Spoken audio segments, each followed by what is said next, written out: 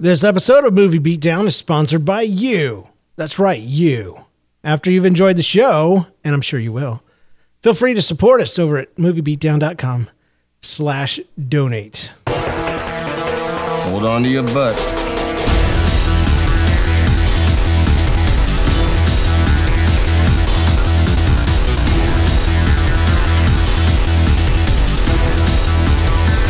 This is Movie Beatdown. Hey, welcome to Movie Beatdown, where we are rediscovering movies with Blake Snyder's book, Save the Cat. This is episode 12, brought to you the week of July 16th, 2015.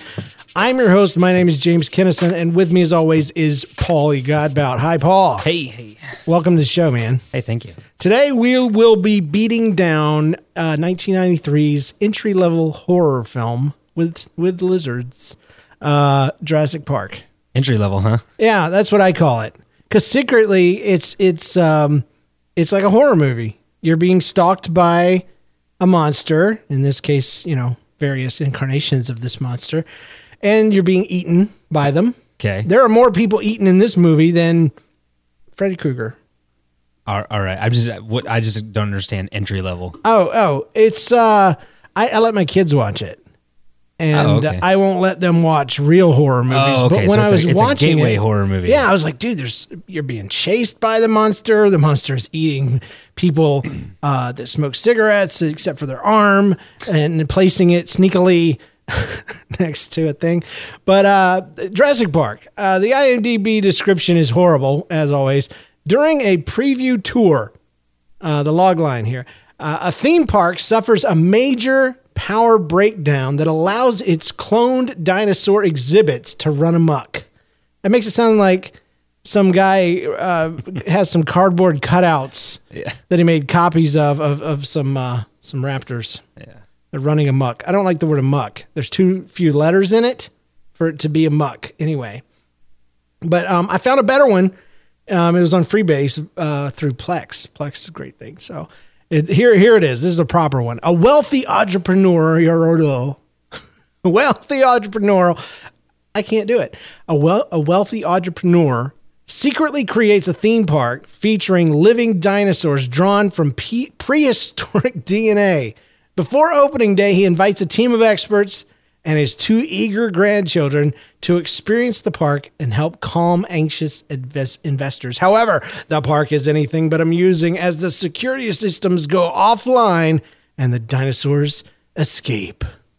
Much better. Yeah, much better. Long and hard to say, but much better. Yeah. They're not exhibits. It's interesting, and I know that we haven't officially jumped into this yet, but look who they have listed as the protagonist in this log line. Oh man, hold on. The eager grandchildren. That's right. No. The wealthy entrepreneur. So anyway, we'll get into all that there, stuff. But because man, I had questions about that. Well, anyway, this is movie number 209 in IMDb's top 250. Ridiculous. Yeah, I know. A lot of people don't like that top 250. And it's because it's so pop culture. I mean, meaning people can log on anywhere, anytime, and kind of inflate. It's not based on anything other than people's clicking on something. Well, and then that makes me even more angry that it's way back at 209. I think this movie should be. Anyway, you'll see here very quickly. Well, it's how much one I will say right now before I will mention that they won 3 Oscars for sound and visual effects and visual and editing of audio.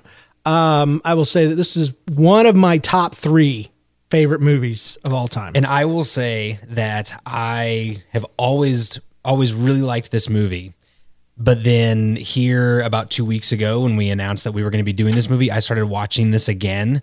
And I cannot tell you how many times I've watched it over the last 2 weeks. I almost didn't even want to do this show because I was kind of going, there's no way that we're going to cover everything. People are going to get angry. I'm going to get angry because the more I watch it, the more, if I went back and listened to this, I would probably be yelling at myself saying, oh, you forgot this and this, and you never even talked about that. It's just, every time I watched this over the last 2 weeks, just more and more brilliance jumped out. Oh, brilliance. I was not expecting that. Really? I thought you'd be critical. No, I want to say this real quick. This movie is like when I think of a film, I think of this movie. When I think of a story told through movies, through cinema, through film, however you want to put it, I think that's this, because I think this movie, because we always talk about the story, and a lot of times, movies nowadays get hung up on visual effects or all these other things. This is a movie that everything works together. And like, this is a true coalescence of every element of the medium. I think that this is an incredibly well-written script. I think that the direction of Steven Spielberg, I think it just adds to the story. Like, it doesn't take anything away. I think it just, there's so many things that we're going to talk about that any other movie, you might want to fight me on it and be like, oh, we don't really talk about that stuff on this show. And I'm on this one, I'm going to be like, but let me explain, because it's a part of the story. I'm going to let you, and you'll see why later on. No, it's directed by Steven Spielberg. Nobody, I guess. I don't know what else he's done, but I think he did Roger Rabbit or something. But it was written by Michael Crichton. Everybody knows this guy. He did the novel, of course, and I was very happy to find out that he also did the screenplay.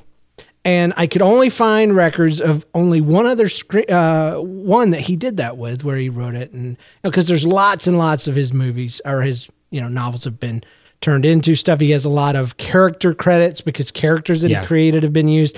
But Rising Sun with Connery and Snipes was the only one that I saw. I didn't know that was his. That he screen wrote. So I love it though when it's that double team type of thing, or single team actually.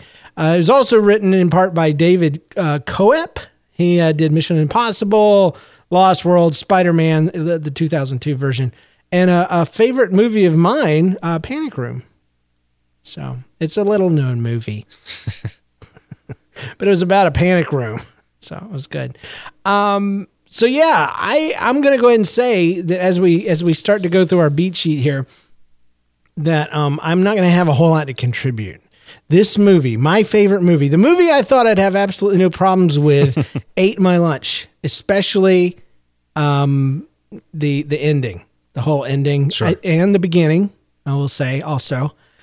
So I'm going to be very much, usually I'm like challenging you. I'm like, the starting point was here. This is the guy, he was kneeling and the aliens got him. But today I'm going to be like, well, what do you think about this? And so you probably won't get as much fight as you thought. So our genre, let's start there. We always do. I put monster in the house because we got an island. We got monsters.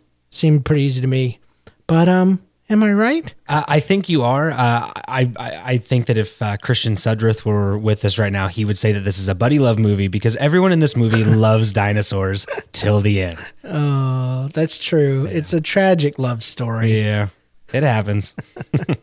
Protagonist is Dr. Grant. Yes, and his flaw. We talked about this a little bit before the show.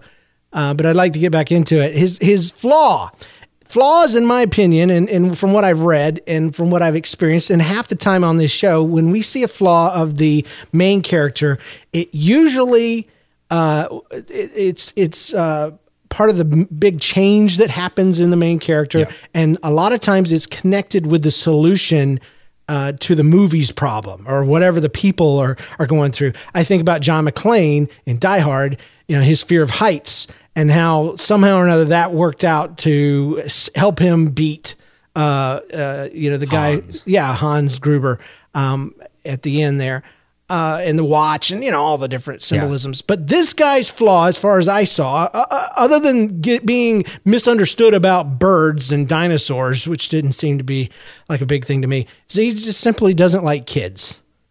Yeah, I think there's that. I think he, to take it a little bit deeper. Sorry, I'm trying to figure out exactly how to approach this, because you said a number of different things in here. So sticking with Dr. Grant at first, I agree that is, one of the things that needs fixing. But I also think that it's a part of a bigger issue where it's old meeting new, old versus new, ancient versus modern times. So I think, they make it very clear in the beginning when we first meet Dr. Grant. He even says, I think the very first thing is, I hate computers. He doesn't, he's a work with your hands, like dig down in the dirt kind of guy. He's, for lack of better phrasing, he's old school. Yeah. And that's this whole movie is all about like just the collision between old and new. And so I think that the issue with the kids, that's also a part of that is, so it's him having to realize that, the next generation, the newer thing, has something to contribute, that there is a place for advancement. And we're going to get more into that stuff here a little bit later. But I think that you are right that he doesn't seem to have the major flaw. It does play a role in the solution, as we'll get to. However, one of the things that we didn't talk about last week, which was a Monster in the House movie, with Ghostbusters, because I don't know that we really needed to, because it wasn't really there. But, in these kinds of movies, you're always going to have, like, there's a sin that is committed. Like there's something that's that is causing all of this. And so Dr. Grant doesn't have that. In fact, we've got that in John Hammond, where he, we'll kind of get into this stuff in a minute, but he stood on the shoulders of giants. Yeah. Sorry, I'm looking. I mean, as you can see, my notes are like there's arrows everywhere and stuff, and I'm trying to keep moving in one direction. But he doesn't respect the science and nature in general. And then we've got another sin of greed from was his name lawyer. Dennis? Yeah. Well, I was going to say the computer programmer. See, but we're kind of crossing over into antagonists, though, in a way. So before we go completely there, let's stay on Dr. Grant. And I want to challenge or just back and forth that interesting concept you had about old versus new. There were several points in there that absolutely he's got technology. They shoot a shotgun in the ground. There's a raptor that appears. He tries to touch it. It doesn't work out. But and then later on, they're sending the steps inside of the Jurassic Park home base center there, and he says, I guess we're whatever. And Ian Malcolm says, "Don't you mean extinct?" So I do see that theme in there, but I'm going to keep it. I always am a fan of keeping it simple. You're the novelist, you're the screenwriter, so you see the connections, and I honor that. But for me in my house and for the kids that I took to see the movie, he just doesn't like kids. Yeah. And I do see that over and over and over. But if I want to cheat a little and say, okay, well, this has got to work into the solution somehow, I would have to go back to what you were saying about young and new. Because one of the turning points, even though it's one of the most hated moments in all of film history for nerds, is it's a Unix system. I know this. And she surfs through some sort of GPU where she fixes the doors. The little girl and a computer come together to save them, from the thing. So, you may have a great point. Well, and the part of the reason, I mean, number one, yes, I will. But fight maybe to the he death doesn't on like that, anything new, kids or computers or new technology. He likes things to stay the same. Yeah, and I'm getting ahead of us here, but you're right. You put it well there at the end. He likes things to stay the same because later in the film he actually admits that I guess we're going to have to evolve, and we'll get into all that stuff or whatever. But the part of the reason why I wanted to bring up the whole sin thing is because that's a major element of Monster in the House movies, but also because like you said. Usually Dr. Grant isn't like, to me, like he's not the like he doesn't have the most to learn. Like he's not a part of like the big picture story. And that's one of the things that I think is so great about this movie is it's, John Hammond is the one who needs to learn the overall like big, massive A story lesson. So our protagonist, our main character, it's, his big story is the B story. Right. But I think it's a great idea to make him the protagonist because I can relate a lot more to a guy that doesn't know a whole lot about technology, who's not a, billionaire, who's not a little eccentric. It's just, I think it's a better person for the audience to view this world, through his eyes versus, John Hammond. So, yeah.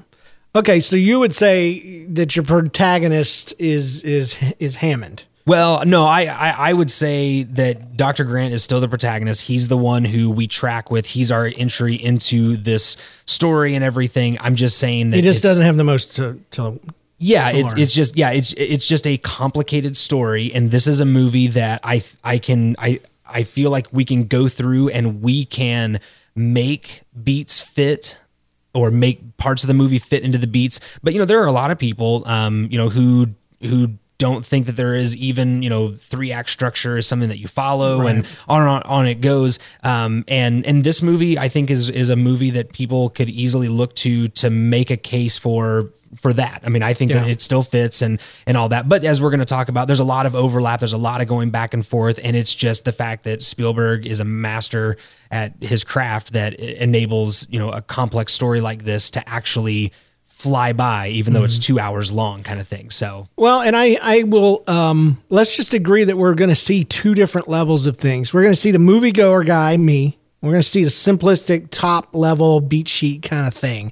And then the Michael Crichton guy back here, because he was a novelist and he did write the screenplay. And so he's going to put things in there as much as he can. I've read the book. I've actually read it a couple of times.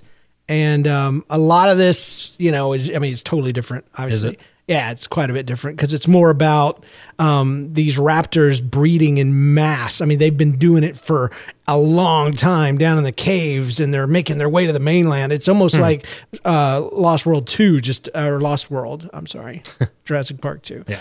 But anyway, now antagonist. I want to talk about this a little bit, and I said we crossed over because I had, and it's not the main one, but I had a lot of antagonists when it came down to it. Sure. I know a lot of these that I'm going to say are not the antagonists, but they are antagonists. Strictly speaking, if this was a 1950s Batman movie, Dennis Nedry would be the bad guy. He is the one. He's the one that caused the problem. He's the one that threw everything up. He's the one that has a sin. He's in debt. He doesn't like what Hammond's done. We could also say Dodson, and in the book, Dodson was a lot more of a big character, and the company that he worked for was a lot bigger part, and I think a bigger antagonist than what we saw. But Dennis Nedry, obviously, his debt and his little can of Barbasol. Barbasol. Oh, that thing. I mean, this is not story, but that thing fell in the ground. It gets mud washed over it. And every human being back in there that saw that, 1993, said, oh, that one there. And it never comes up again. But it only had 36 hours of coolant. So That's true. It never had to go through customs. So... So Dennis Nedry's our bad guy. Dodson, whatever. He just wants to be a secret agent. And then there's the dinos, okay? The dinosaurs, the T-Rex, the raptors. And to a certain extent, I wouldn't blame the T-Rex for being a bad guy any more than I would, I don't know, a lion taking down a sheep. Sure. He's just doing what T-Rexes do. Eating lawyers off toilets. But the obviously the raptors, have problem-solving intelligence. Mm-hmm. They are systematically testing defenses for weaknesses. They master doorknobs. Not doorknobs, but they figured out how to open doors. Yeah. And they're really good at fogging up glass. So they're kind of bad guy-like, But again, I still have to go back for me anyway and say, but that's just what they do. Yeah. They are raptors. And then lastly, I found myself getting a little artsy-fartsy on this, and I'll be very surprised if you agree with me, but I just thought that life is the bad guy in this film to a certain extent. Yeah, the word I would use is nature. Okay, because they, Ian Malcolm, and we'll just say the theme stated for me was by Ian Malcolm 31 minutes into the movie when he said life finds a way. It seemed like there was this whole thing of Engine and Hammond trying to make nature do what he wanted it to do, to package it, slap a thing on it, and then you get it out, just like they said in the debate thing, the second debate.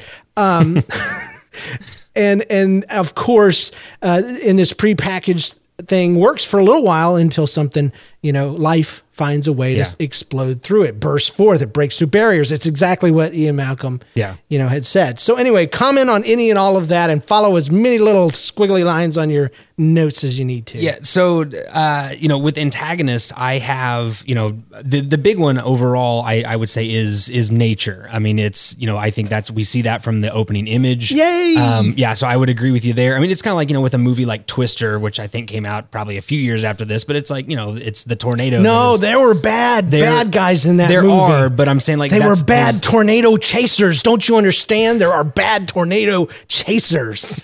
Okay. They're evil. They do it. They don't do it for the science. They do it for the YouTubes. There's the rivalry, but it's but the big thing here, I think this is a story of, like you said, I mean, life finds a way. I'll hold off on some theme stated stuff for a bit till we get to that. But I do think that and this is a rough thing for me because I would say that, Hammond is also very much an antagonist, because he's the one who, from the very beginning, it's all like you've kind of already said, he's trying to control something that cannot be controlled. And he's going against everybody else. I mean, from, like you said, there's even the second debate kind of area. I mean, just throughout the whole thing, it's just like, he's trying to force something that you can't force. Well, and he's spared no expense. He thinks money is if you got enough money, you can do anything you want. Exactly. Yeah. And so, so I mean, he, so in a well-told story, your protagonist everyone is going to in some way be an antagonist to them to force them to grow. I mean, even his girlfriend, Dr. Sattler, whatever, she's the one foisting the kids to ride with or on him and everything, because she's trying to help him grow. Man. And, and then, Hammond is obviously at odds with him from the very beginning. And, it's just everybody seems to be at odds with Dr. Grant, which is another reason why I have him as being, my protagonist. But yeah, so to go back to that. So even Hammond, I don't know that you would classically call him, your bad guy, but he's the one who's trying to play God. And so he's the one who has this sin, this lack of respect and all that kind of stuff. So, I think this is a very heavily nuanced movie, and overall it's nature, it's life. And then we have a few different people and dinosaurs that are, bringing that to life, so to speak. This is funny because I had Hammond down as a possible bad guy, and I talked it over with my wife, and I'm like, yeah, but he never does anything intentional to, like, I'm gonna cover this up, or we're gonna bury this, or we're gonna hide, explode the island with everyone on it. That's your traditional capitalist, bad guy. But I go and I think about Transformers Extinction, where the main bad guy dude, he kind of looks like who's the guy in Apple that died? Steve Jobs. Steve Jobs. He's kind of a Steve Jobs kind of guy. He's a genius dude. He's bad guy half the movie, and then he flips the script and he kind of becomes one of the main reasons the whole thing works out. He's like the B story or whatever, or the C story. But I don't see Hammond doing that from the very beginning. No. And even through the end, yes, he has that sit down with Evie Hammond or whatever her name is. Sorry, that's from V for Vendetta. What was her name? I don't know. But the doctor. Yeah, they're eating ice cream and they're having a great time. And she yells at him and gets on him. And he's still like, other than his grandkids, he doesn't care. Yeah, and again, that's why I say, like, I'm not making him a definitive antagonist. I mean, and that's another reason that the scene that you're talking about right there is another reason why I kind of go, yeah, he is very much a protagonist in this. I mean, this is definitely a multi-strand. Right, truly, Grant should have had a sit-down, come to Jesus meeting at some point. Yeah. But he didn't have a flaw that was really significant. Yeah. And they worked out the flaw through the B story. Well, and another thing with Hammond is he has that conversation with Dennis, the Nedry programmer guy, where he says, I do not blame people for their mistakes, but I do ask that they pay for them. Great and line. Oh boy, does he pay for his mistakes over and over and over again throughout this. So it's like everybody, I mean, to me, like, there are so many themes that are all connected, in this. That one right there kind of goes back to he doesn't respect Well, anyway, I won't get off on that. Well, anyway, it's that whole thing. He stands on the shoulders of giants. He didn't have to work for it, so he doesn't respect it. Exactly. You know? So a lot of good stuff in there Yeah. during a very lengthy setup. All right, so now let's get into it. You think we talked through half the movie already? Opening image is a visual that represents the struggle to tell the story. If you want to know more, of course, read "Save the Cat" by Evie Hammond. And the opening image seemed to say to me, and I was there in 1993. The only other computer animated movie that we had seen to this level was Terminator 2, and it was just the T-1000. So we walk in here, and we don't know what we're going to see, and we had been schooled since grade school that T-Rexes were the ultimate gigantic bad dinosaur. So I know from my unique perspective anyway, that one of the main things this thing was trying to tell me from the beginning is even small dinosaurs can be freaking scary and dangerous. okay, that's Because you saw how the beginning was. That all the guys are looking up, right? The trees are shaking up high. And then what comes out? A box yeah. with a smaller dinosaur. Yeah, it's 9 foot, whatever. But they lower the thing and they put it in, pushing team. I wanted to be on the pushing I know, team. right? Well, then the pushing team becomes the loading team. Loading team, step away. It's Yeah. like, hey, we got an upgrade. We get more money. And then they put the one black dude, they put him on top. And gatekeeper. Yeah. Well, Keymaster. I'm going to say this. Yeah, the gatekeeper in the last movie had a much better job. And like they don't have that motorized. They have 3 lights as you're pushing it in. Red, yellow, green. It's in. It's there. It's secured. Some sort of lock, maybe. I don't know. Yeah. I told him we should have put locking mechanisms on the doors. Yeah. Anyway, so small dinosaurs are dangerous is what I see coming from the big tree shake all the way down to dude getting eaten. Shoot him! Yeah.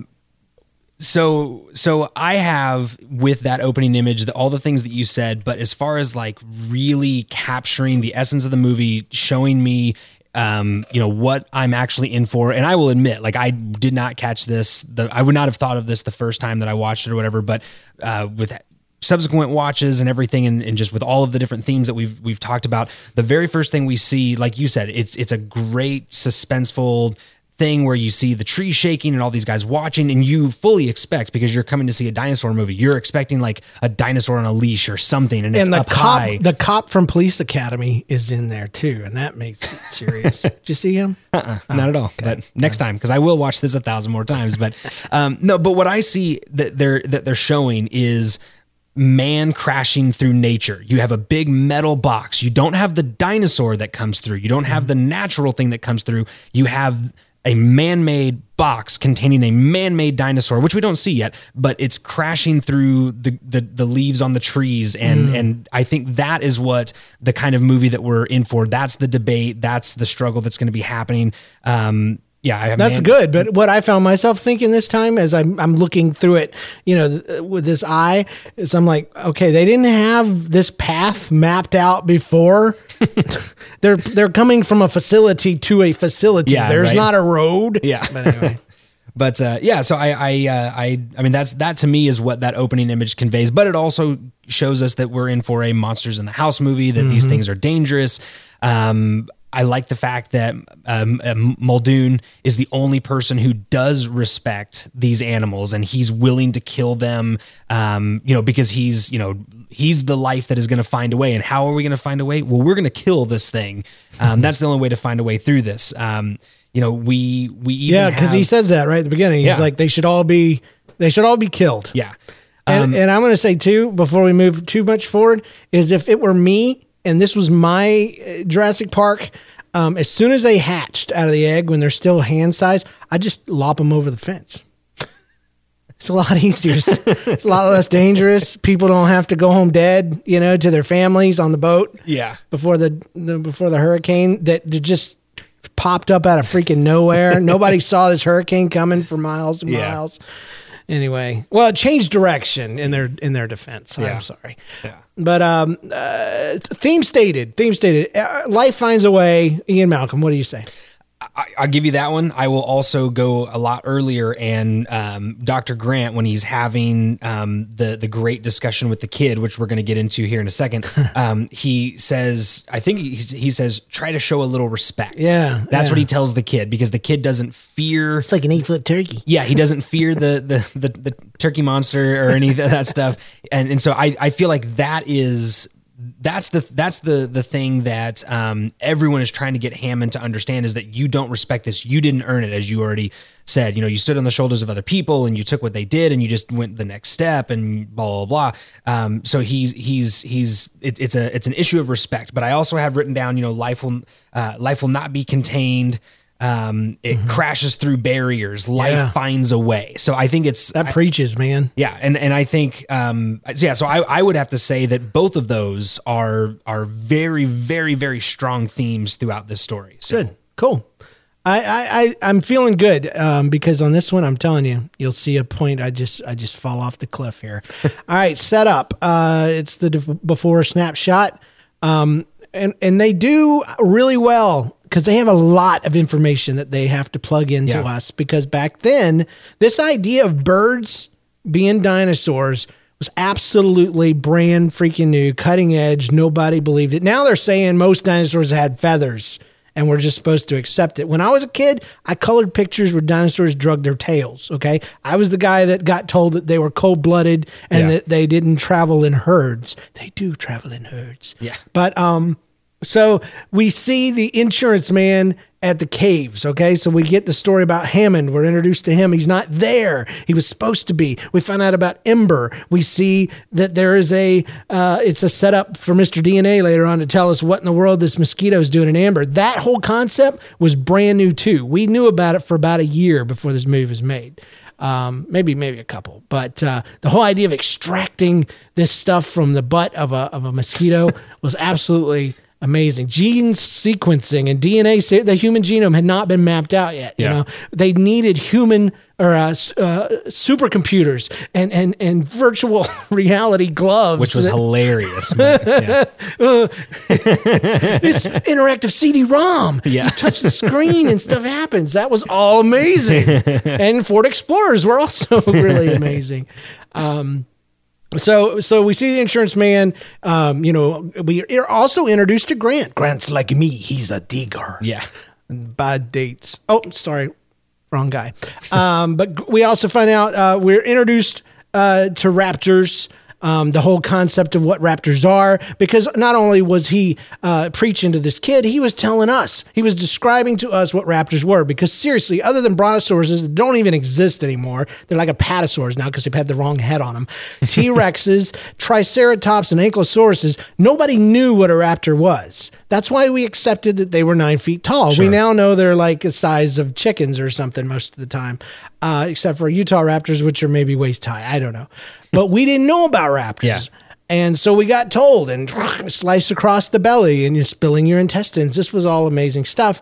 And it was awesome seeing the tubby kid get scared. See, and I want to comment on that before you move on, because this is another area where it's just brilliant. And I would love to know if this was written or if this is something that Spielberg came up with or whatever.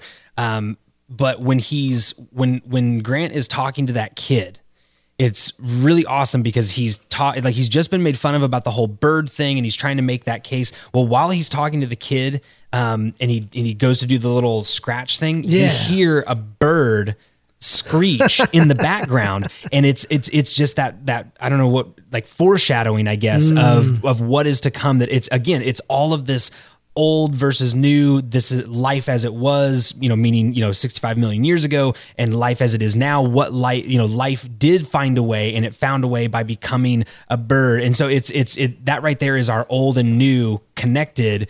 He's talking about a dinosaur to a child that he hates. Yes, exactly. So, but you hear that bird in the background. So So anyway, I love that I like the symbolism of Dennis Nedry slipping down the slide, and you hear a little slide whistle go off. I wasn't sure if that was just me, but I'm glad I wasn't the only one that I've heard it every time I've seen it for 20 years. So yeah, that was not live on the set right there, unless he had squeaky shoes on. Well, and a couple of the things that you brought up, like with the ember, I can't remember exactly what you called it, but the amber. There's and then even with the raptor that we haven't seen yet, there is so much withholding of information that builds tension, because you talked about how this movie is long and there's so much setup that goes into it, and all of those things are paid off so much later, and to me, that's just a brilliant storytelling or a way to tell the story, is that he enables that by setting these things up, leaving it as a cliffhanger, not showing you the dinosaurs for so stinking long.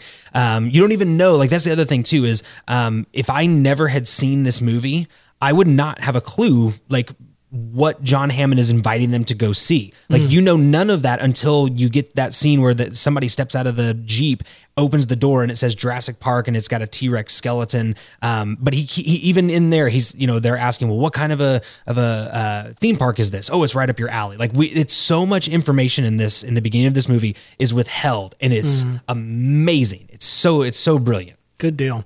So we find out Grant doesn't like kids, and Hammond disses dino bones. It's you're talking about visual symbolism. The sand from the helicopter scraping across the bones, and that whole thing of him just plopping down, doesn't give a crap about dino bones and the old ways of doing things. He's too forward momentumized to go. I also want to point out that this old dude is the quickest old man in the world, because he gets from that helicopter to that trailer, I know, right? Yeah, Andy's had time to go in, find the stuff, and pop it open. So. Yeah, I wondered if the guy in the helicopter was just there to pick him up, and that was it. Because he does get there so they fast. Dug him up out of the ground. Yeah, but yeah, the helicopter guy's he doesn't even turn off his rotors. He's like, I was paid to stand here, and point. So.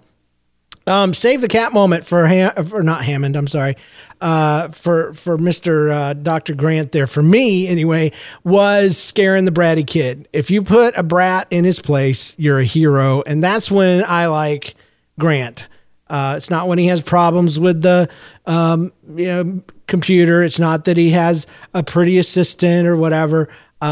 It's not that he's disrespected by his peers, or anything like that. For me, it's when he scrapes that claw across that kid's guts. See, and I agree with you. I'm always horrible. I never, ever, every show that we've ever done, I've never had a save the cat moment, because I never think about it, even though that's the name of the stinking book or whatever. Because I don't know. I like characters. Well, it's an optional part. No, I know. But it's just funny, because when you start bringing this stuff up, it's to me, I think of it as what makes me root for him? What makes me, on his side? And I do like me, it's a step back from that. It's why should I care about rooting for him? Sure. So. Well, there is that, but there's also the element to me that when the people, I do relate as him saying oh, I hate computers. Not that I hate computers, but he's not really familiar with them. I think that's a common person, especially in 1993. That was going to be the majority of the people watching that.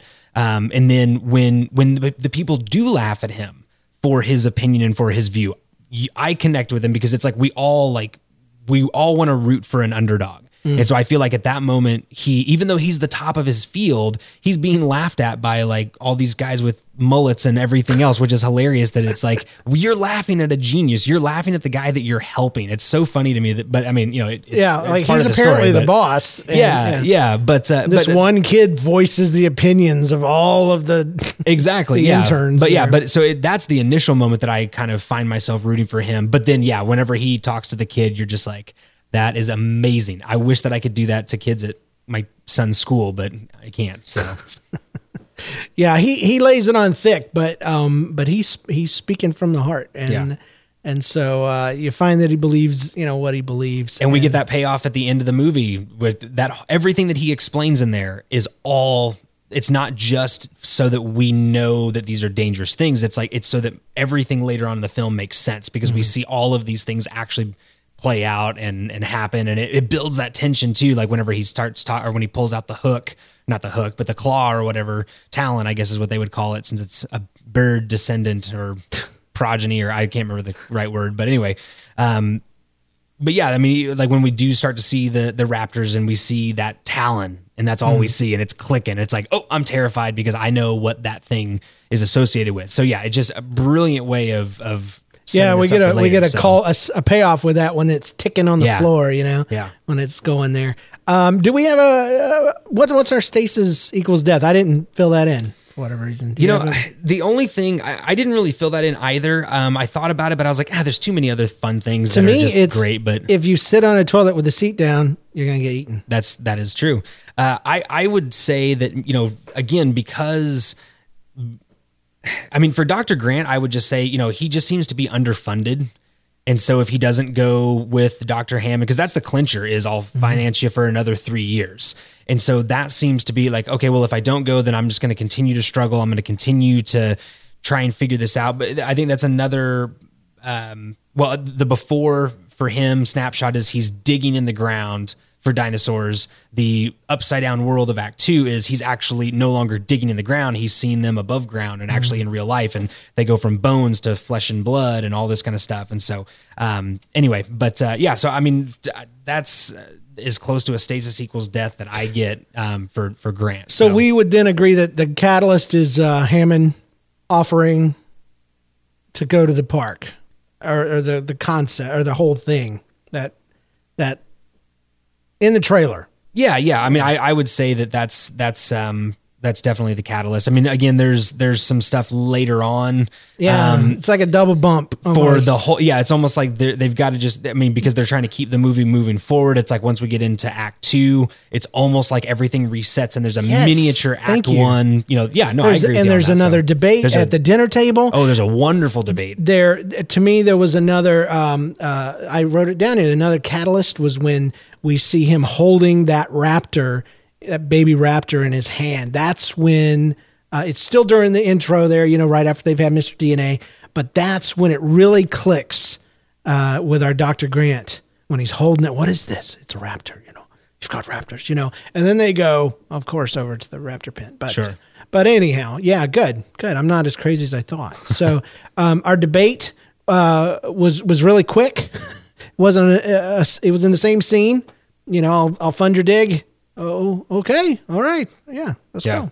But again, I said debate. My other debate was right there when they were talking about the, what do you call it? The just because you can, you need to ask the question. Yeah. What's that word though? Ethics, the ethics yes. of the thing, just because you can. Yeah. Should you have?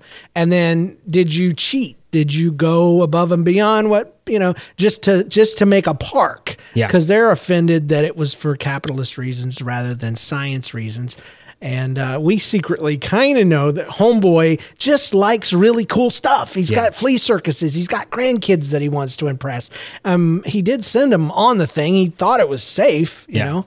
So anyway, debate. Any other comments on debate? I love that second debate. I think, that's the heart of the movie. One of the things that I love so much about this movie, and especially that part, is these filmmakers, everyone involved in the story process, they actually have, the guts to have a point of view and to have like a really strong point of view. Because especially in 1993, just this discussion of what can we do with this technology and with this science, and can we play God? Like they play that theme, or they have that discussion several times, and they bring it up and they make it known, that's what's going on here. That's Crichton, if you ask me. Is it? Okay. I would think so. That's kind of one of the themes in the book. So okay, well, and it plays through very much so. Like even in the fact, and this is another reason why I put Hammond as an antagonist, and this isn't going to necessarily. Well, anyway, I'll just go with this. So there's a contrast between light and darkness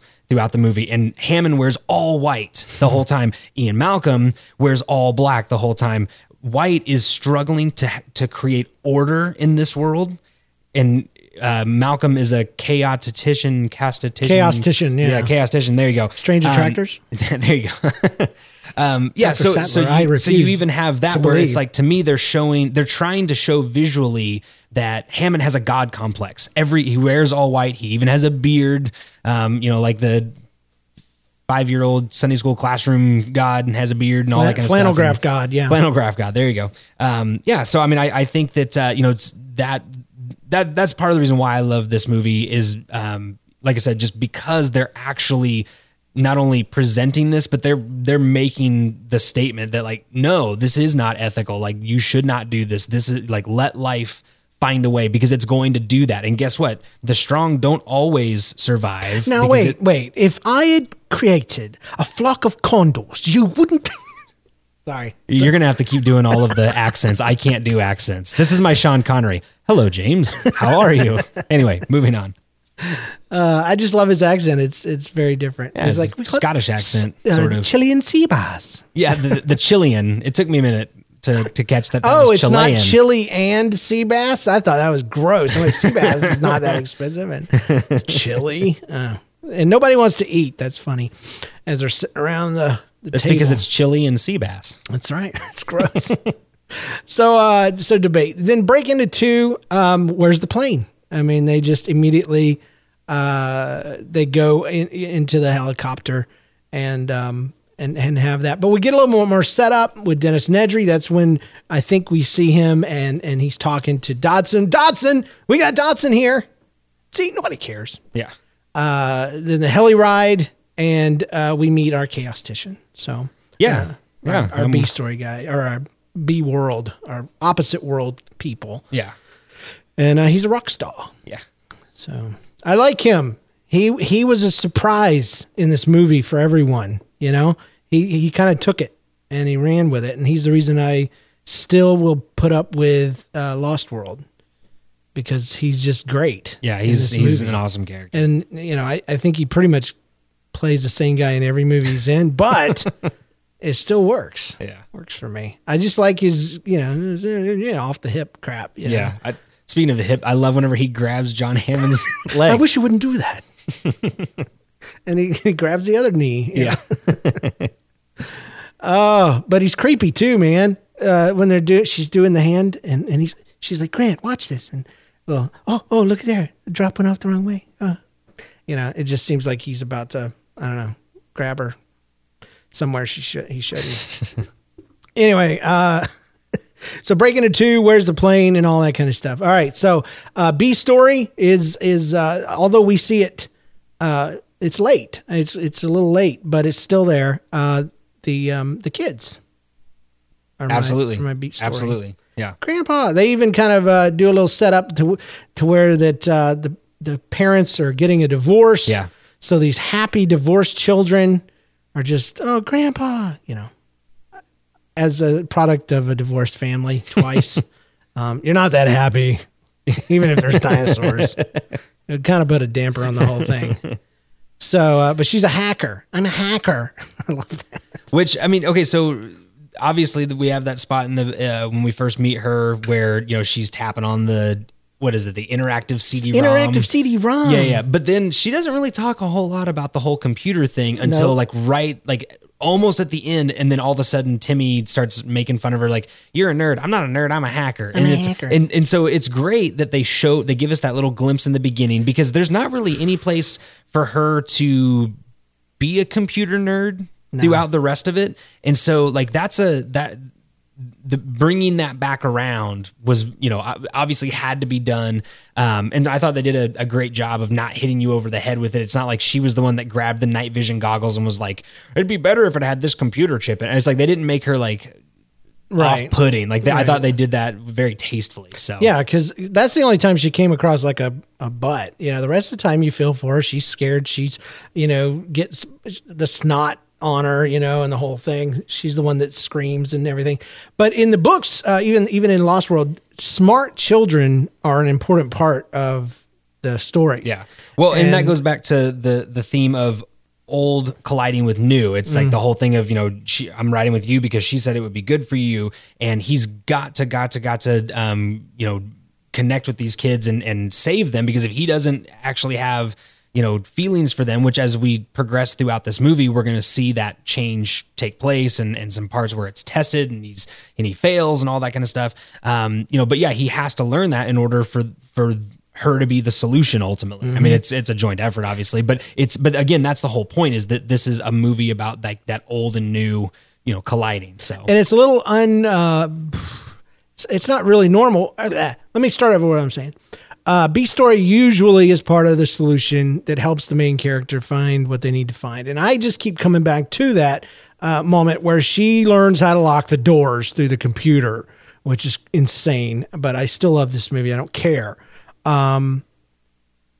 But in order for her, usually, okay, that's a direct connection between this B story and A story kind of person.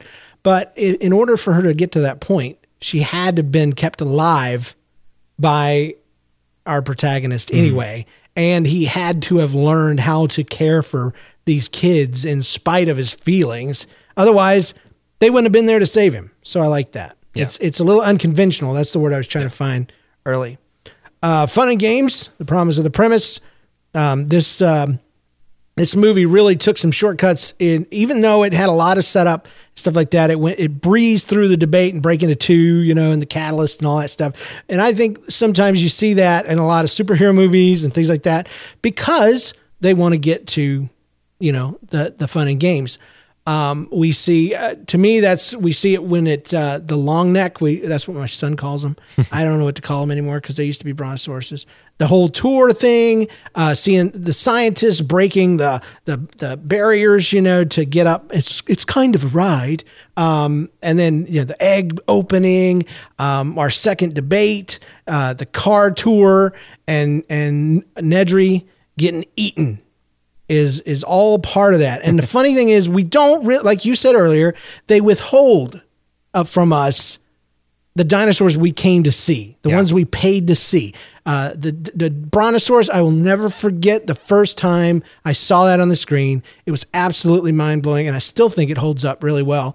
But we've seen it so much now, but unless you were there in 1993, 2 years out of high school, like I was, and you see that thing for the first time, I felt the same way that Dr. Grant did. I wasn't, getting advice to put my head between my knees because I was going to pass out. But you were just like, wow. Yeah. No 3D, no nothing. Just, fully animated, realistic looking freaking dinosaurs was so awesome. And, but all that to say, we didn't see a T-Rex. We didn't see a raptor, except for a baby.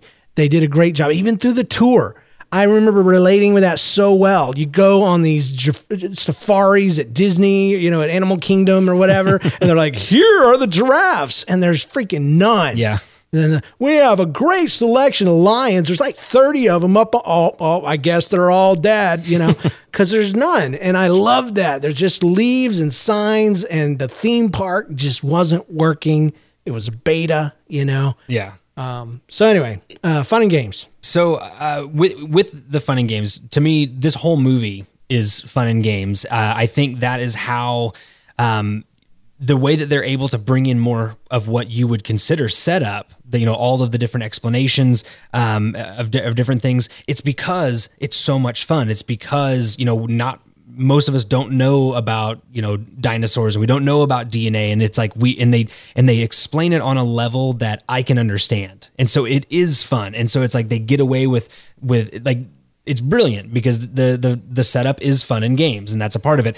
Even the choice of making the DNA strand an animated character that's really fun. It takes away like, what otherwise, like normally whenever you hear people talking about like DNA and symbiosis or whatever the heck they were screaming about, it's like, and even with that, like when Dr. Grant starts yelling and asking those questions, I'm like, you just lost me. Yeah. However, how do you interrupt cellular mitosis? Yeah. It's like, I have no clue what's going on with that. Can we see an unfertilized egg? Yeah. Sorry. But with the DNA being the animated, and that whole thing is animated, it brings me as a viewer who knows nothing about that. I'm not intimidated, and I'm drawn into that. Some of the other things with fun and games. Well, let me comment on that real quick. Sesame Street does the same thing. They teach they have one theme through the whole thing, and they teach it to you 700 different ways, through a puppet, through a kid in a puppet, through an animated thing, through a guy carrying pies, a song. Another conversation with Big Bird and all this kind of stuff. And that's what I see here is there is a trail of information that we have to be educated about. And it starts right there at the beginning when we see the amber, and it goes all the way through, like you said, to Mr. DNA. They just switched up the method for conveying the information, and it works. Yeah. And again, I say that it works because it's cool, fun information, kind of thing. And so badly animated. Yeah. Cause I think like if you did like a really cool zombie movie, I could see this being like, okay, we're going to train you on how to kill zombies. Okay. So that's going to be fun in games, but this is how zombies operate. Like that's a setup thing, but it's a setup in a fun in games. Fallout does that. There's a game Fallout, okay, post-apocalyptic world. But there's this retro 50s animated, here's how to kill guys. BioShock does the same thing when they teach you how to use the weapons and the things that you have. Very cool. Nice. Another thing a couple things I want to point out with fun and games. When you have like at the very beginning of Act 2, a lot of times what you're going to have like that true showing of not only the upside down world, but also a lot of times you have a false victory. For your protagonist. And so a couple things here. The lawyer at the beginning is completely like not on board with this. And then the moment he sees the dinosaurs, we're going to make a fortune. Yeah. So he's on board and no one else is. Like the people that were excited to come, Grant and Statler, but now they're having questions about this stuff, which again, we talked about. They didn't actually know what they were coming to, right. But it's a complete reversal of what John Hammond wanted, which again is why I go back to he's so complicated because he's very much an antagonist, but he's also very much a protagonist because what he wants more than anything else in the world is for man and dinosaur to coexist in harmony in real life, for there to be safety. He wants to have a place that people can go to and safely interact with dinosaurs, see them, and he gets that. He totally gets that right there with the Brachiosaurus or whatever it is that's not cold-blooded and living in a swamp, blah, blah, blah. Mm-hmm. And then they turn and they're like, that's the other part that I kind of scratch my head on. They're looking out over the valley and they see all of the dinosaurs moving in herds. They're off the path. They're just like, they're driving, like they're not on the tour. So apparently there's a part of the island where dinosaurs do roam free and they do act completely natural. And those dinosaurs apparently are all herbivores and are very nice because they're not afraid to be there. So we get like everything that he ever wanted in life is happening right there. That's his false victory, his false sense of hope, because it's okay. Movie's over. Like everyone's happy. Let's all go home now. Right. It worked. Yeah, it could have worked. And a couple of things with the fun and games to kind of come back to the whole God deal. It's the wording that they use. You mentioned being present for the birth of the raptor for Grant, but even for Hammond, he says, "I'm present for the birth of every living creature on this island." He doesn't say every dinosaur, and he totally could have said that. There's a lot of things he could have said, but I feel like they're trying to drive home that he has a God complex by using the words "every living creature on this island." This is his world that he controls. He is God. Yeah, I think it's because, like you said, he it's not that he's there. He says it helps them warm up to me or something like that. Yeah. He thinks he can handle this. Yeah. He can keep it in his fist and he can handle it. Yeah. I think that over and over, and they have the ticking clock, and I have it written in like 5 different spots on my first page of notes, and I don't necessarily know where my arrows are pointing to, but they talk about, like with Nedry in the beginning about, have your guy at the dock at 7 o'clock, and then throughout, like when they go to view the cellular mitosis being interrupted, if I put that correctly, it's great because there's a voice over the intercom because they're just walking, and it would be dead silence or it would be dead space in the film, but they take that opportunity to plug in an announcement, just a reminder to all staff, 1900 hours, blah, blah, blah. It's like, so they're continuing to throw that time clock in there, and it works perfectly. It's not forced. You would do that at a job, especially if you're going to be trying to outrun a redirecting storm, kind of thing. So that works. But the ultimate, or actually I have one more thing. Well, isn't it nature also coming to... Well, it's the storm. Check on this thing to see if it can handle it. There you go. Yeah, it's the storm that is about to be unleashed. But yeah, I like when Muldoon is introduced. Like that's fun because again, we still don't see the stinking raptors. Yeah. But he tells us all about them and their speed and all these different things, and they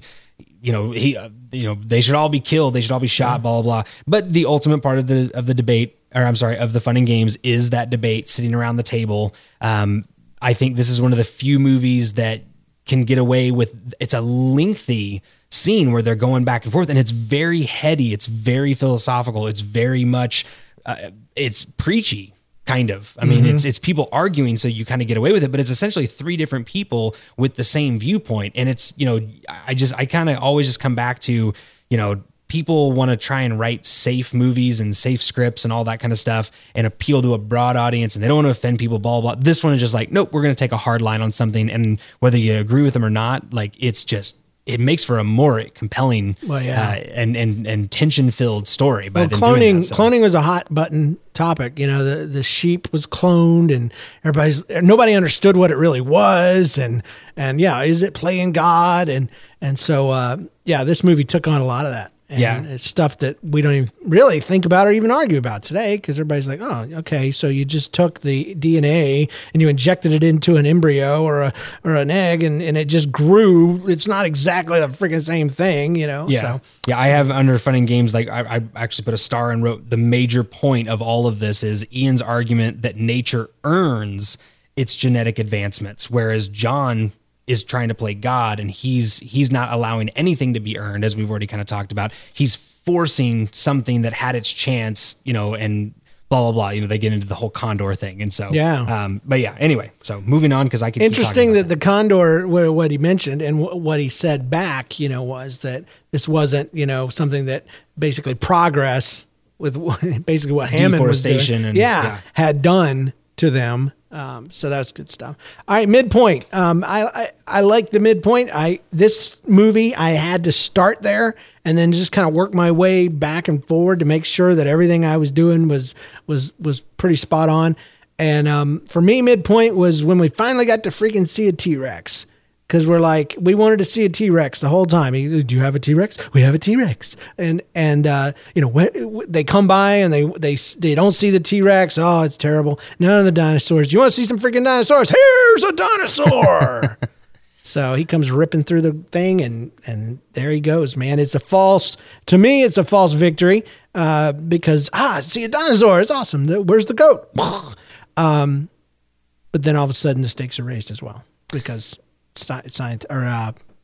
dude gets eaten off the toilet, which kind of warped me. I want to say when I was that age, I thought it was funny. Everybody laughed. They see the guy on the toilet.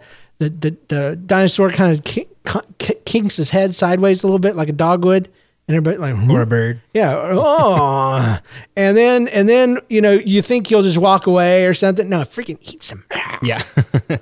It's a little sad. So I've got the midpoint slightly before that. I'm sure you would, but dinosaur, you want to see a dinosaur? Yeah. That's how I do. So I have the midpoint being the reason why we get to see the dinosaur. The midpoint is the fences fail because Nedry set his plan in motion. And basically one of the reasons that I have that is Hammond's dream is destroyed at that point. Whereas in the beginning it was, his initial. Because you're running off Hammond time. Well, because again, Hammond time. But it's coming. Hold on, because there's two of them right here. So the fences fail. Hammond's low point of keeping people and dinos safe. It's no longer like everything that they've built towards and everything that they wanted with this. The whole point of this was to show that man and dinosaur can live together in the same world as long as we have barriers, as long as we have control is the word that they keep using. That's everything that he wants. And it's all gone because those stinking fences were destroyed. So I have that as the low, as the midpoint, which is also a low point, not a high point. But then with Dr. Grant, there's the discussion with Malcolm about, checking on the kids. And this is where he fails. He fails because Malcolm asks him, how are the kids? I don't know. Did you ask? No, I didn't ask. And then there's that great line where he's just like, well, why would I ask? There's no reason to be scared. Kids it's just get scared. Kids get scared.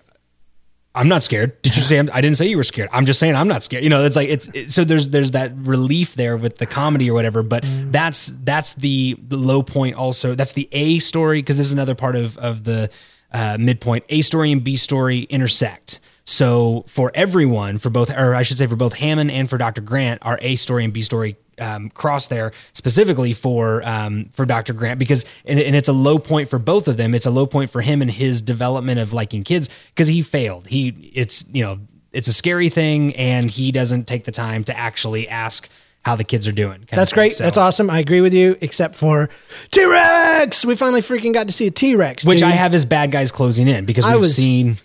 No, it is, but because you're right. I mean, obviously, midpoint happens, boom, bad guys close in immediately. But freaking seeing a T-Rex, dude, you don't know. Yeah. T-Rex is the most. I mean, people have different dinosaurs now. I still think T-Rex is still number one. Absolutely. If you took a poll, but T-Rex, we got to see one. He ate stuff. He acted like a little cat, and he ate the bottom of the thing, and then the thing sunk in the ground, and it was awesome. Yeah. Well, and here's another thing that I want to throw out, like with this is like if you were trying to build a log line and you wanted to have your midpoint in that log line, like a little bit more of an expanded one, you wouldn't say, but when the T-Rex comes crashing through, because there's no, like, but why is the reason? No, you'd say that when the power goes out. Yeah, that kind of deal. But anyway, I agree. I'm just shirking everything and saying T-Rex. And another thing that I want to point out with the T-Rex, because if we're moving into bad guys close in, yeah. Okay, so here's another thing that I think is so brilliant about this movie.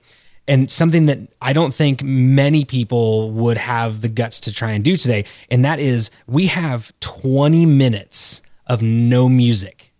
When the T-Rex comes through, if you go back and clock it, it's from like minute 58. Muldoon says something about like silence the T-Rex paddock or something, or maybe actually that's a different part. But anyway, there's a spot with it's at like minute 58, and it's great because during the whole next 20 minutes where they're fighting or they're trying to get away from the dinosaurs, there's no music. And I'm sure like with scary movies, that's how you know something bad is about to happen, because the music dies, it's really quiet, and they scare you. Well, for this one, for 20 minutes.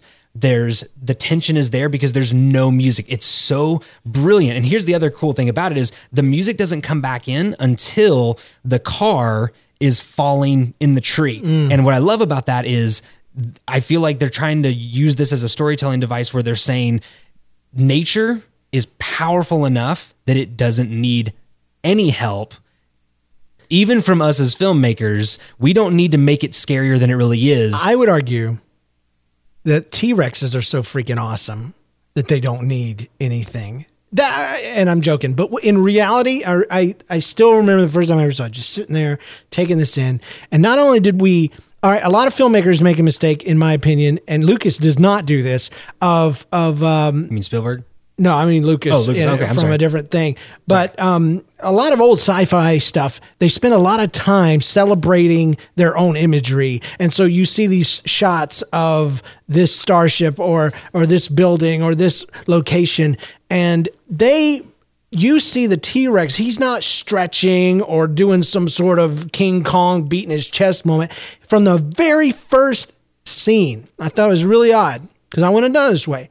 He's tearing those cables apart. You see him in mid-action, not even at the beginning of his motion. Yeah. And he doesn't stop moving the whole time. And the action it gets better and better and more intense. I remember when I was a kid or younger, and I still do it every time now. When that thing flips over and I'm like, oh God, that sucks. They're going to get crushed. And then they start going down in the dang mud. I'm like, they're going to drown to death. They're going to drown in mud. And it just freaks you out. And then he's eating tires and all this kind of stuff. And you're right. I never noticed there was no music, but that's why, because it's a T-Rex. Exactly. And there's throughout the film, they use music very specifically. Like that's one of the things about like the Spielberg movies, like the soundtrack is always epic and amazing. Except the Jurassic Park one. There's this one track and it's called T-Rex Attack. Quiet. 20 minutes. All right, you're right. But when they're flying to the island, there's like just this triumphant. I don't know. It's probably just called like John flying Williams, to the island, dude. John. Okay, there you go. You know more about it than I do. So I guess I should be praising that guy. But the way that they use it is, to me, again, they use the music when they're trying to build something up, something that has been man-made, that needs a little bit of extra oomph. That's what they do. But when it's the dinosaurs, whenever it's this 20-minute period right here, when we finally get the promise of the premise, it's just, there's no music. They let them just do their thing. And then again, once the car starts to fall, the man-made thing that's not as terrifying all on its own. I mean, yes, it's a falling car and all that stuff. However, it's like, that's whenever they have to like kind of ratchet up the suspense by adding the music to it. So I just thought it was great that the natural things don't need our help, but the unnatural ones do. Right. So anyway. Well, the truck going over the edge and him swinging back and forth to grab that second branch or that vine or whatever it was. Oh no, it was cable. It was being cable. Absolutely so crazy, as far as intensity goes. And I know that the whole scene with the tree these days gets a lot of flack from the youngins. From what? From kids and stuff that review movies. I'm talking about 20-somethings. Because the tree gets stuck in, or the car gets stuck in a tree, and the car literally drives down the trunk of a tree. And it could never do that in real life. Chaos theory says it could. Amen. I had never heard that.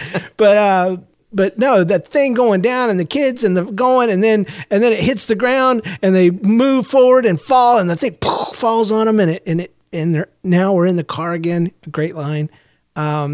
It's wonderful to me. And I think it's because, I don't know. I think you had to be there. I don't know. It depends on when you saw it, I guess. And with that scene, the thing that I love about that scene is I think to myself, they didn't have to have that. Like there's enough bad guys closing in going on. This movie is over 2 hours long. Like they didn't need to necessarily have that scene in there. And so, but I'm glad they did because what I feel like they're trying, one of the visual things that is happening here is now we have a tree, a living natural thing that is protecting them from the man-made truck that is the thing that ultimately is trying to kill them. Are you just screwing with me No, now? I'm being dead serious. It's like that's you don't just put a scene in a movie for the heck of it. I mean, agree.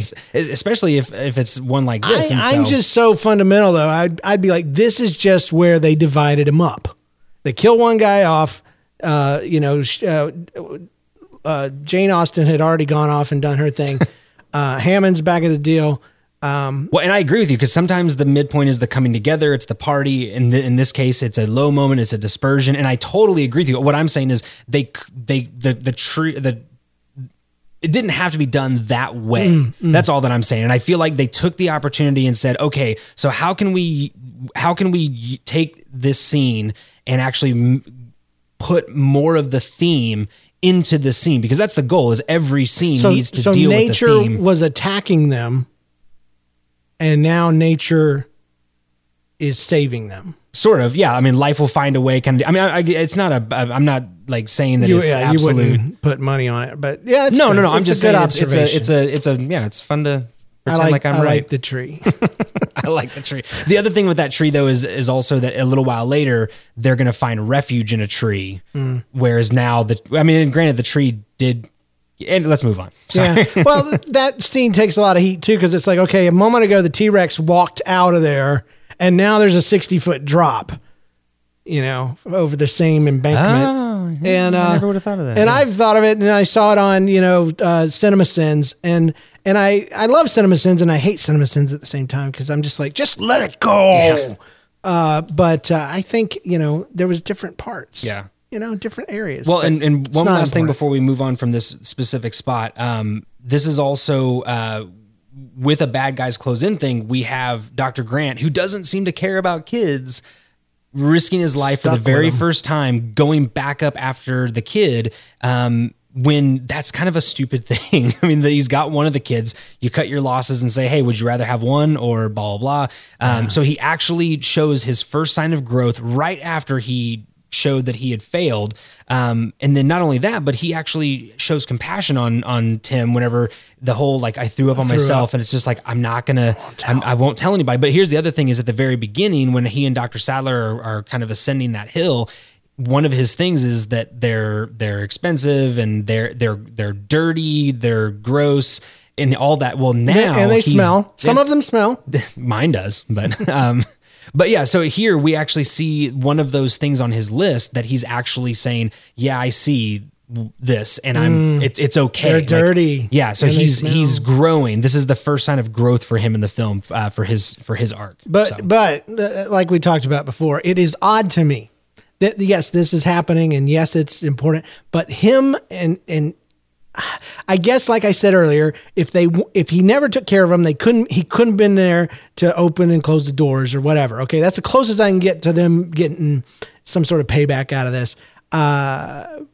But him becoming a lover of children is not necessary in any way, in my opinion, other than that, to the story and the resolution of the story. We'll get to that. Is that important? I think that they do, but anyway, we'll come to that. Well, the power goes out. I like that we're being hunted. We get to see raptors for the first time and do what they're doing. And he gets homeboy gets eaten. He gets hunted. Clever girl, that whole thing. And the kids and the raptors in the kitchen.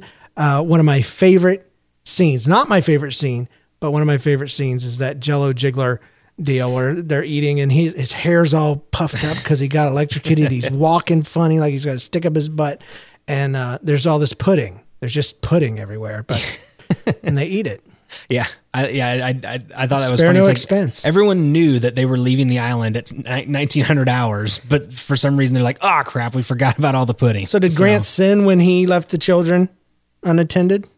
Was there any consequences for that? That is always something where I'm like, did he just assume that I don't know why he did that. Because Ellie was outside. She had just found out the raptors are alive. Yeah, the raptors are alive. Free. Run! Yeah. And by the way, just a small thing. She and he are about the same size. Okay. Is height-wise, I would say. I'm married to a short lady. When she runs at him, she throws herself at him, legs and all up in the air. I don't think you should be allowed to do that if you have the same height as your man. Only if you're a little person. Just saying. Just saying. I only got one life. I got a little lady. She can do that. All she needs to do if there's a raptor chasing her. But yeah, the kids and the raptors in the kitchen. Great scene. Great scene. All is lost. Now, the whiff of death is usually in here. There's been death all through this movie, or at least in parts after the midpoint.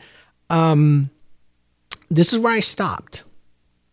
Remember, I told you eventually I was going to just hand the hat to you, and I don't know where I thought this was, because a lot of people die in very short succession right after the midpoint. Yeah. But was there a point where it was the lowest of the low, and maybe it wasn't a person that died, maybe it was a concept, but to me, the closest thing I could come to it was something off camera. You hear a shotgun and they've come through the windows or something, because they got the door closed. Okay. But then they have to run. I don't know. What was it? So I'm way before that. Like that. Good. I will go ahead and just. Was it Safari Sam dying? Safari Sam. No. No. So I will go on record and say that I'm with you, that with All Is Lost, Dark Night of the Soul, I think I feel good about what I think, but okay. I'm definitely open to someone. So you're a little shaky on it too? Maybe? Yeah, I mean, maybe it was spread real thin over the whole thing, like Fun Games was. Well, no, I don't necessarily mean like that. I'm just saying I might be wrong. So if you remember when I was describing the midpoint, it was a low point. And so if your All Is Lost is the inverse, then it's got to be a good moment. So to me, the good moment is the tree. They climb the tree. Man and Dino are together again. Like they're sitting up in the tree. Everyone's safe. They can sleep there. And he even says like, "Oh, I'll protect you from the monsters.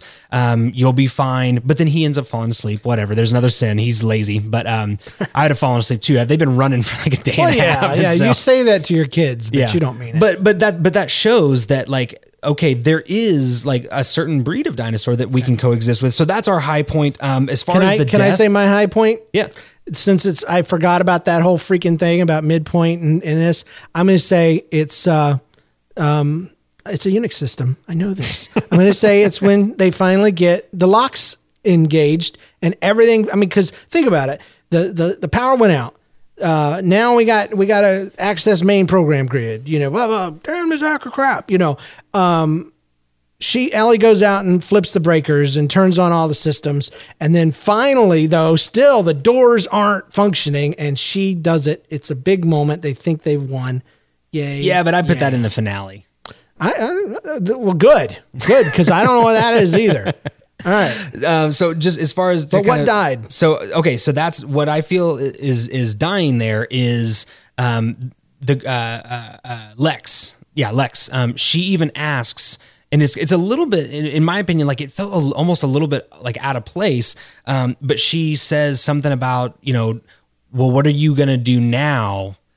And he's, I can't remember. I wish I'd have written it down, but she asked Dr. Grant, like, well, what are you and Dr. Sattler going to do now? And he says, I guess we'll just have to evolve. And he throws the talent. So I feel like that's a death of his old way of thinking. That's the death of his love for raptors. It could be the death of his career. That's the weird thing about that moment is it feels like she's kind of saying, oh, well, we're going to get out of this, but they're still going to sign off on this thing. And scientists are going to be able to come here and study these things, but not regular people. And so I don't know, like that's why I feel like that part was a little bit weird to me. Just the way that she asked that question, which, I mean, this movie came out in 1993. And so we know for sure there was nobody reading a Save the Cat book at that point, but it's almost forced, like in my opinion, like that little conversation, it's just the way that she says it, I guess. But anyway, so that's my death. A lot of her lines are like that though, for me, with her character anyway. Yeah. I don't think she was as good of an actor as her male counterpoint. And I'm real picky on my kids, kids either do it or they don't, the worst part is when a kid is in a horrible situation. A monster has killed their parents and they're just looking through the stairway slats at this with no emotion whatsoever. Yeah. But at least Ellie, or the kids do that. So, yeah. No, that's a good point. It's a good point. I never thought he threw away the claw, though. I thought he kind of dropped it, but on accident. But maybe I'm wrong. I have to go watch it again. I just remember him just kind of tossing it, and that whole idea of evolving is will come back into play here in a minute. But anyway, so yeah, that's my All Is Lost. All Is Lost starts the Dark Night of the Soul, where we're hitting bottom and wallowing in hopelessness. Is this when he reconnects back at the center there? I'll just kind of tell you what I realize that the raptors are loose and stuff. Well, I have for Dark Night of the Soul Hammond eating the ice cream conversation. That whole thing is like another. It's another debate because that's another mirror image. Is your Dark Night of the Soul is very much or All Is Lost is kind of a catalyst. A lot of times I'm not going to go back and talk about All Is Lost being a catalyst for anything because I can't make that case. But the Dark Night of the Soul, there's another conversation. There's another sort of kind of debate of, because he's still talking about, like, he hasn't learned his lesson. He's still talking about, well, when we rebuild, we depended too much on automation. So he's kind of given up a little bit where it's like, okay, technology isn't fully the answer, but we have to find more control. So he's still fighting for creation is a force of pure will. Exactly. Next time we'll get it perfect. There you go. And then she starts talking about control is an illusion. And she even brings back the whole thing about not respecting all of this. So all of our things that everyone's been trying to preach to this guy, the whole movie, all come back here. And so I feel like, your All Is Lost moment is with Grant, but the Dark Night of the Soul is primarily with John. John will never have control. That's the bottom line. He's hit rock bottom. There's he's lost control and he will never have it again. These dinosaurs have to be killed and on it goes. There's the great thing where he ends that scene, and you mentioned this earlier. They're eating the ice cream, whatever, and she says, "Oh, this is really good," and he says, "Spare no expense." And so he's again trying to heal everything with the money, but for the first time when he says that line, he's actually sad about it, and it's like. And honestly, I feel like the next time I watch this movie, so tomorrow probably, I'm really going to focus on every time he says, that line, because I really feel like there's something to the progression of the story and how he says that and on it goes. But some other parts in Dark Night of the Soul is when they find the dinosaur eggs and life found a way. So this is Dark Night of the Soul because guess what? We will never control them. Then they get into the whole discussion about the amphibian DNA and they it's great too because they talked about that early in the movie. So much has happened. Most likely we would forget that. And it's great that just the story organically allows him to reiterate that because the kids weren't there. So we get a reminder to the audience of why this is possible and it's not didactic. It's just, it's great the way that they work that in. So, so that's another Dark Night of the Soul is, just the fact that, there is no way to control this. Life is going to find a way. And then there's one final part of the Dark Knight of the Soul where they start to have the discussion of whether or not they're going to shut down the power or the system or whatever. Reboot, so Samuel L. Jackson, who twice we get to hear him tell us to hold on to our butts, and he smokes the entire film. I swear, I think you see his mouth is so pursed on that thing. I was watching it and I had it enlarged, and I'm like, he had to have come back and re-recorded his lines because he's so eloquent. Yeah. But that mouth never moved. I had little cigarettes bouncing on his lip. But anyway. Yeah. So I think that's right before our break into 2 or break into 3 is, that's how are we going to solve all this stuff? Well, we're going to have to shut this down. There's a little bit of a debate there, because they're going to have to kill, the power, and on it goes. So good deal. Yeah. So what is our break into 3, man? People are dying. He finally steps forward. Finally, after all this time, John Hammond steps forward and says that people are dying, and he starts screaming, and he finally has some sort of a change. And I think that's my break into 3. Okay. People are dying. There you go. Yeah. Because they're arguing, right? Down the thing. Yeah, Malcolm's laid up. Yeah, and looking sexy. Jackson is saying, I'm not going to do this. I'm not your guy. I'm not going to shut down the system and blah, blah, blah, blah. And so. It's good. It's good stuff. All right, so finale. Breaking the 3 starts the finale. So where do they sit together and have the plan? Is that there at the table with the blueprints and we're gonna get the flashlights and the walkie-talkies and it should be me, not you, because you're a. That whole thing. Well, I think it kind of, we'll talk about sexism when we get back, which survival is another theme throughout the whole thing, because they have that scene early on where it's just like man creates dinosaur, God ball. They go through that. Woman eats man. Oh, yeah. Wait, I messed it up. Yeah. I thought that was a little great payoff there at the end for her. But so I think that, we get a glimpse of what the plan is during that Dark Knight of the Soul moment where they're saying, well, okay, we got to shut this down. So then they're breaking into 3, he says, people are dying. So they agree that they're going to shut down the system. And so and this is where I kind of go, there's a lot that happens in this finale. There's not 5 points. There's a variety. They're all 5 of them are in there, but that's why I had such a problem, and I'm glad it wasn't just me. Yeah.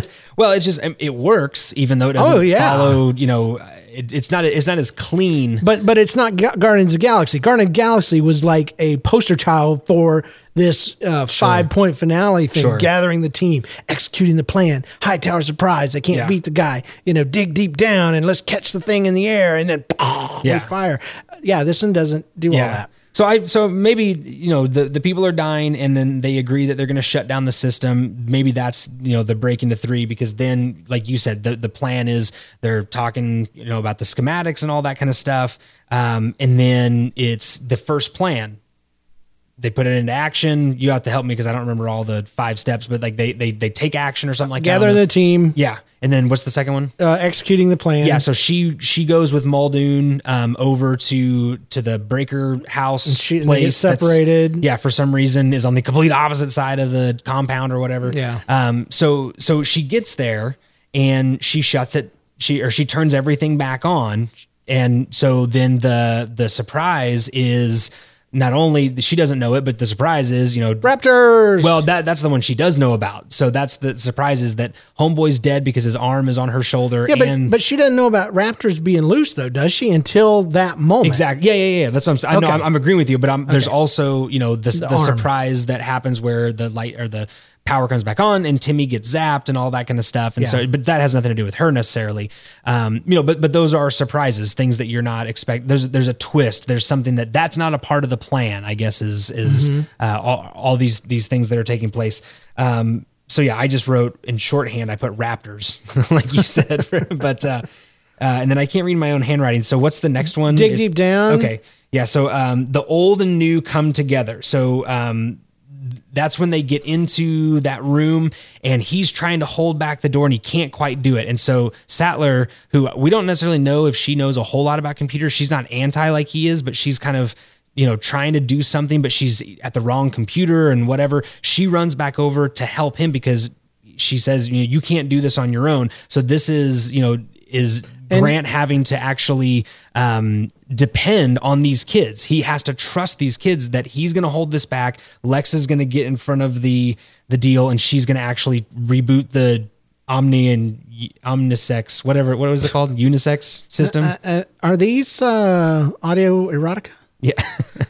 I wrote that down somewhere on my paper, but no, it's the system that you keep making fun of. Unix system. Unix, there we go. Yeah. So that's system. that's he has to dig down deep and trust these kids for the first time in his life that, hey, what you're doing. Not only is he having to trust the kids, but he's also having to trust the technology. And this is that coming together of old and new, strength versus efficiency, meaning his strength on the door, her efficiency with the computer and all that kind of stuff. And so, and then from there, it's just run to get out. Well, that's what I'm saying. It was hard for me to figure out what was what in there, because you're right.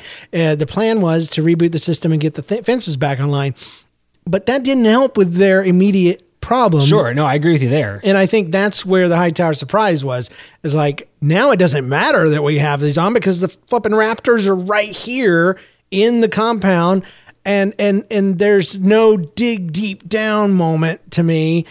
Because who saves the day? Who comes in to save them? T-Rex. It's not them or their wits. It is T-Rex, and I'm glad it was T-Rex. T-Rex. Yeah. Stay full. And I like that it's T-Rex, because I don't feel like that it's a that it's cheating. I don't feel like it's a. And can I guess why? Sure. Because it was nature taking care of nature. Exactly. Not the world taking care of it. Exactly. That's exactly why I feel like it's not cheating. It's not, Deus ex machina, mock me for not knowing how to pronounce it. But anyway, so that I'm with you that, then we have the spot after all the things I described where, they say, oh, they're going to come in through the glass, and then they have to fight, they shoot at him, and then Hammond starts screaming, and I'm not 100% sure why he's screaming, because he's a girl. They had to make him a girl. There you go. I do want to say this has nothing to do with story. It just has to do with something well done. And that scene where not Ellie, who's the girl? Lex, falls through the drop ceiling and squiggles around, looks up at the camera, and that raptor's down there trying to get on his feet, and then jump every time. Every time. I know how it's going to play out, but it is so close. I can feel it. I can feel her getting bit. Yeah. And if someone ever wanted to majorly mess me up, you'd go and you'd recreate that scene and have it grab her and pull her down just one time. But my kids love it. I love it. It's fantastic. Yeah. It is one of the best. It's not a jump scare. I guess it kind of is in that realm. Because he's jumping? Yeah, but it's coming. Yeah. It's just fantastic. I did a lot of reading on the special effects back in the day when I was younger. I just love this movie. I bought posters. I still have a collector's set of Topps cards, all the cards in a binder and all this kind of stuff. And I know for a fact they used a stunt double for that, a full-grown woman, and then they CGI'd the face of Lex over the top. Yeah, one of the special effects that nobody really notices, and one of the first times that was done. And you'll notice next time that she has hips in that one scene, and then after that she's back to being 12 or whatever. So well, one thing that I can't go past and I can't not mention is that moment when they're up in the ducks and the raptor stands up on the table and you see the 4-letter genetic code like splashed across his face. It's like, don't know how, but it's there. Yeah. I don't know what projector was on, but and that's exactly what I say. And I forgive it, because it's awesome. It looks awesome. And it's like right there. There's your point. Like, it's like, look what you made. Like, and you made it, out of, you took your wisdom you took information that you didn't earn and you didn't respect, and this is what your science built. It's so great. All right, so I love the sound of the final T-Rex roar as the poster falls down around him. I'm sure that's symbolic. The fact that they crushed the bones, I'm sure, is symbolic. But I always remember being very, and I talked to other people, just Not real impressed with the final image. Yes, in the cockpit we see the kids on him, and everything's as it should be. But he looks out and you see these birds, these pelicans flying over the thing, and we were supposed to see raptors swimming. That's the thing we were all waiting for, is something would happen where these things would start treading water. We're coming to get you. You're never going to be safe from us.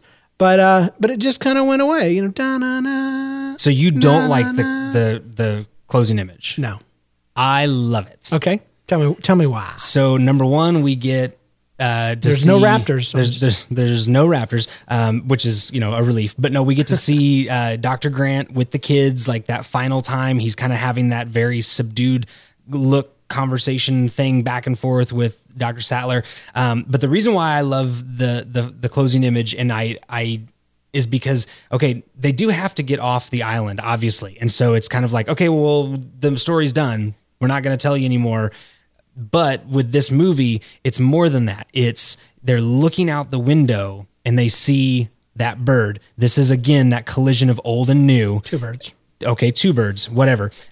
You see birds, and so that's his. It's nature our life has found its way. The dinosaurs died out. They evolved and became these birds. This is the new world order because dinosaurs are no more. The bird is there. Plus, you have the natural bird that's flying, and then you have these people in the man-made bird, quote unquote, the helicopter that's flying beside them. And so you see, I just got chills. You see, not really.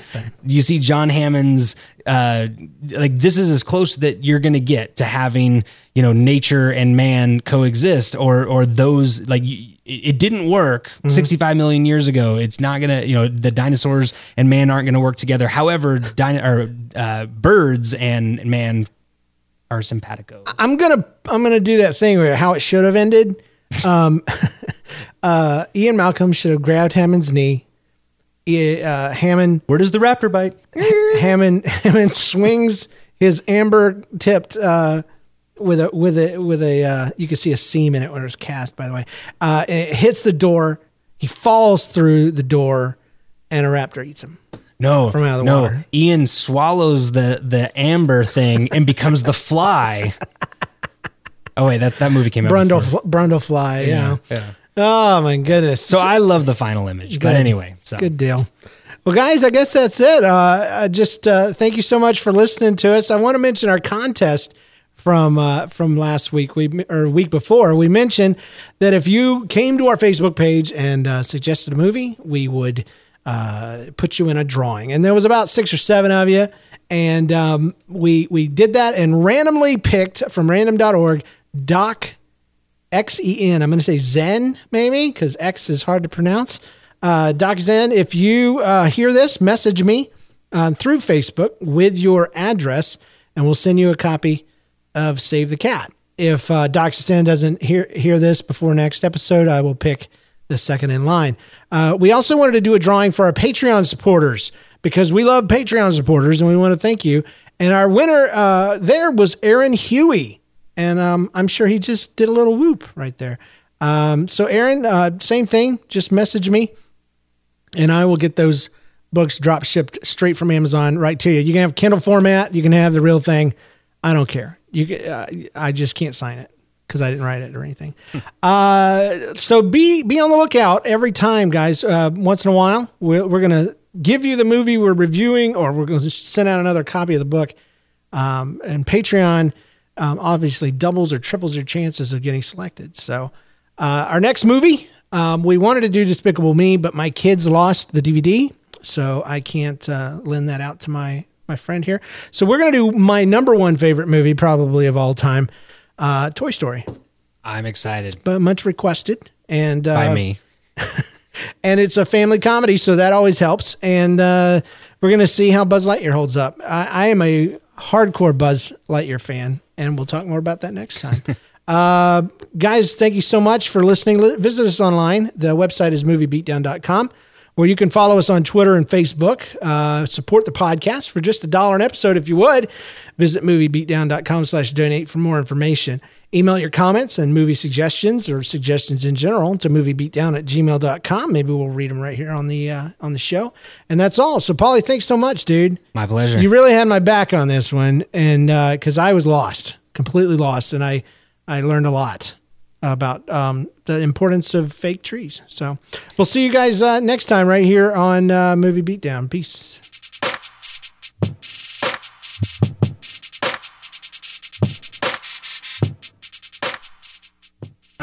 Visit nlcast.com for other great NLcast network shows.